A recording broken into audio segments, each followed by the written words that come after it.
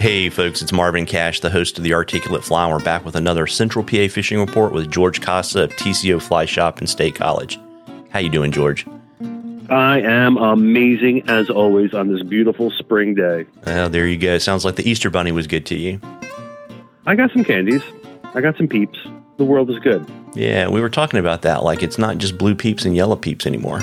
Oh man, they got weird flavors out there. I think I saw a trout flavored one too. That'd be kind of gross, but fun at the same time.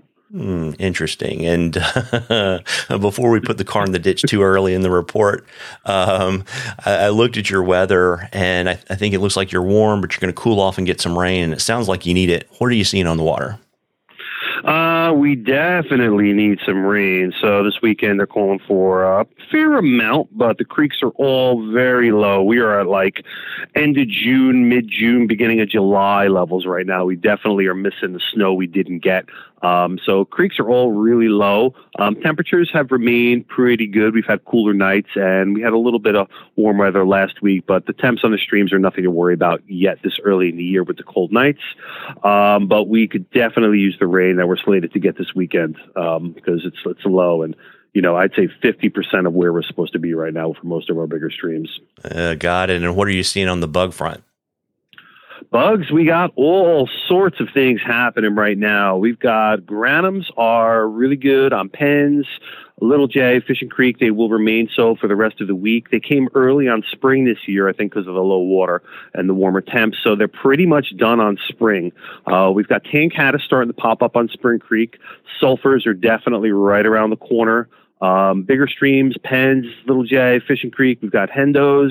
We've got some tan caddis popping up on all of them. There's been some gray fox here and there. Olives are best on cloudy days, so bug activity is strong. Plenty of dry fly opportunities.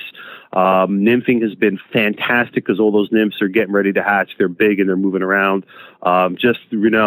Next couple of weeks, next month or so, we're in the thick of it now. So fishing is great. Get out here and fish now. Check the water levels after the weekend with the rain we got coming in. I think the water's going to get, we should get a good bump this weekend with, it's supposed to be half an inch to a whole inch of rain, but the trees are soaking it up real fast. So by mid next week, I don't foresee any issues with waiting, but we might get, Saturday into Sunday might look a little hairy with levels bumping up with some color to it. But just a lot going on. So if you're going to fish, now's the time. Get out here. Yeah, particularly if you're facing low water this early in the season, it could be like not good fishing earlier than expected, right? Yeah, we got to kind of see where the chips fall, by mid-May, end of June, when most of our hatches are over. Hopefully we get some more rain and the levels stay pretty good. More than the levels being low, it depends on how hot it gets and how fast it gets. But, I'm not a swami and I can't predict the future. So we'll see where everything goes. But right now, it's good. So now's the time to get out on the water for sure. Yeah, well, there you go. And I got a question for you from Brenner, and this is kind of apropos because you just had your opening day, which usually means some kind of stocking, right? And for sure. Yeah, and Brenner wanted to kind of get your thoughts on, different approaches for targeting wild versus stocked fish. Targeting wild fish, you always want to go more natural. I mean, those fish are acclimated to eat what they're seeing in the stream. Sometimes a good attractor fly will work and that'll get them moving, but this time of year especially, you're going to want to go with what they're actively eating. Stocked fish, right after they put them in there, they're pretty dumb. You can get them on, an egg pattern or anything that kind of resembles a pellet or a bleached out pellet because that's what they've been eating their whole life. And most stocked fish, I'd say the first 2 or 3 weeks they're in there are more susceptible to eating like, a trash fly, like, a squirmy worm or an egg or a sucker spawn or mop fly or something like that. I think the longer they stay in the water, though, they definitely become way more acclimated to eating natural food. So, by mid-May, beginning of June, those stocked fish are still eating, they're eating the naturals. They haven't seen a pellet in a month and a half, 2 months. So they're less likely to eat some of that. But generally targeting stocked fish, you can go a little more flashy, a little more, goofy kind of colored attractor flies.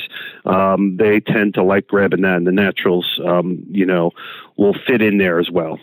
Yeah, absolutely. And folks, we love questions at the Articulate Fly. You can email them to us. You can DM us on social media, whatever is easiest for you. And if we use your question, I will send you some Articulate Fly swag, and we will enter in a drawing for something cool from the shop at the end of the season. And George, before I let you get back to it, you want to let folks know shop hours and if you got anything special going on in the shop?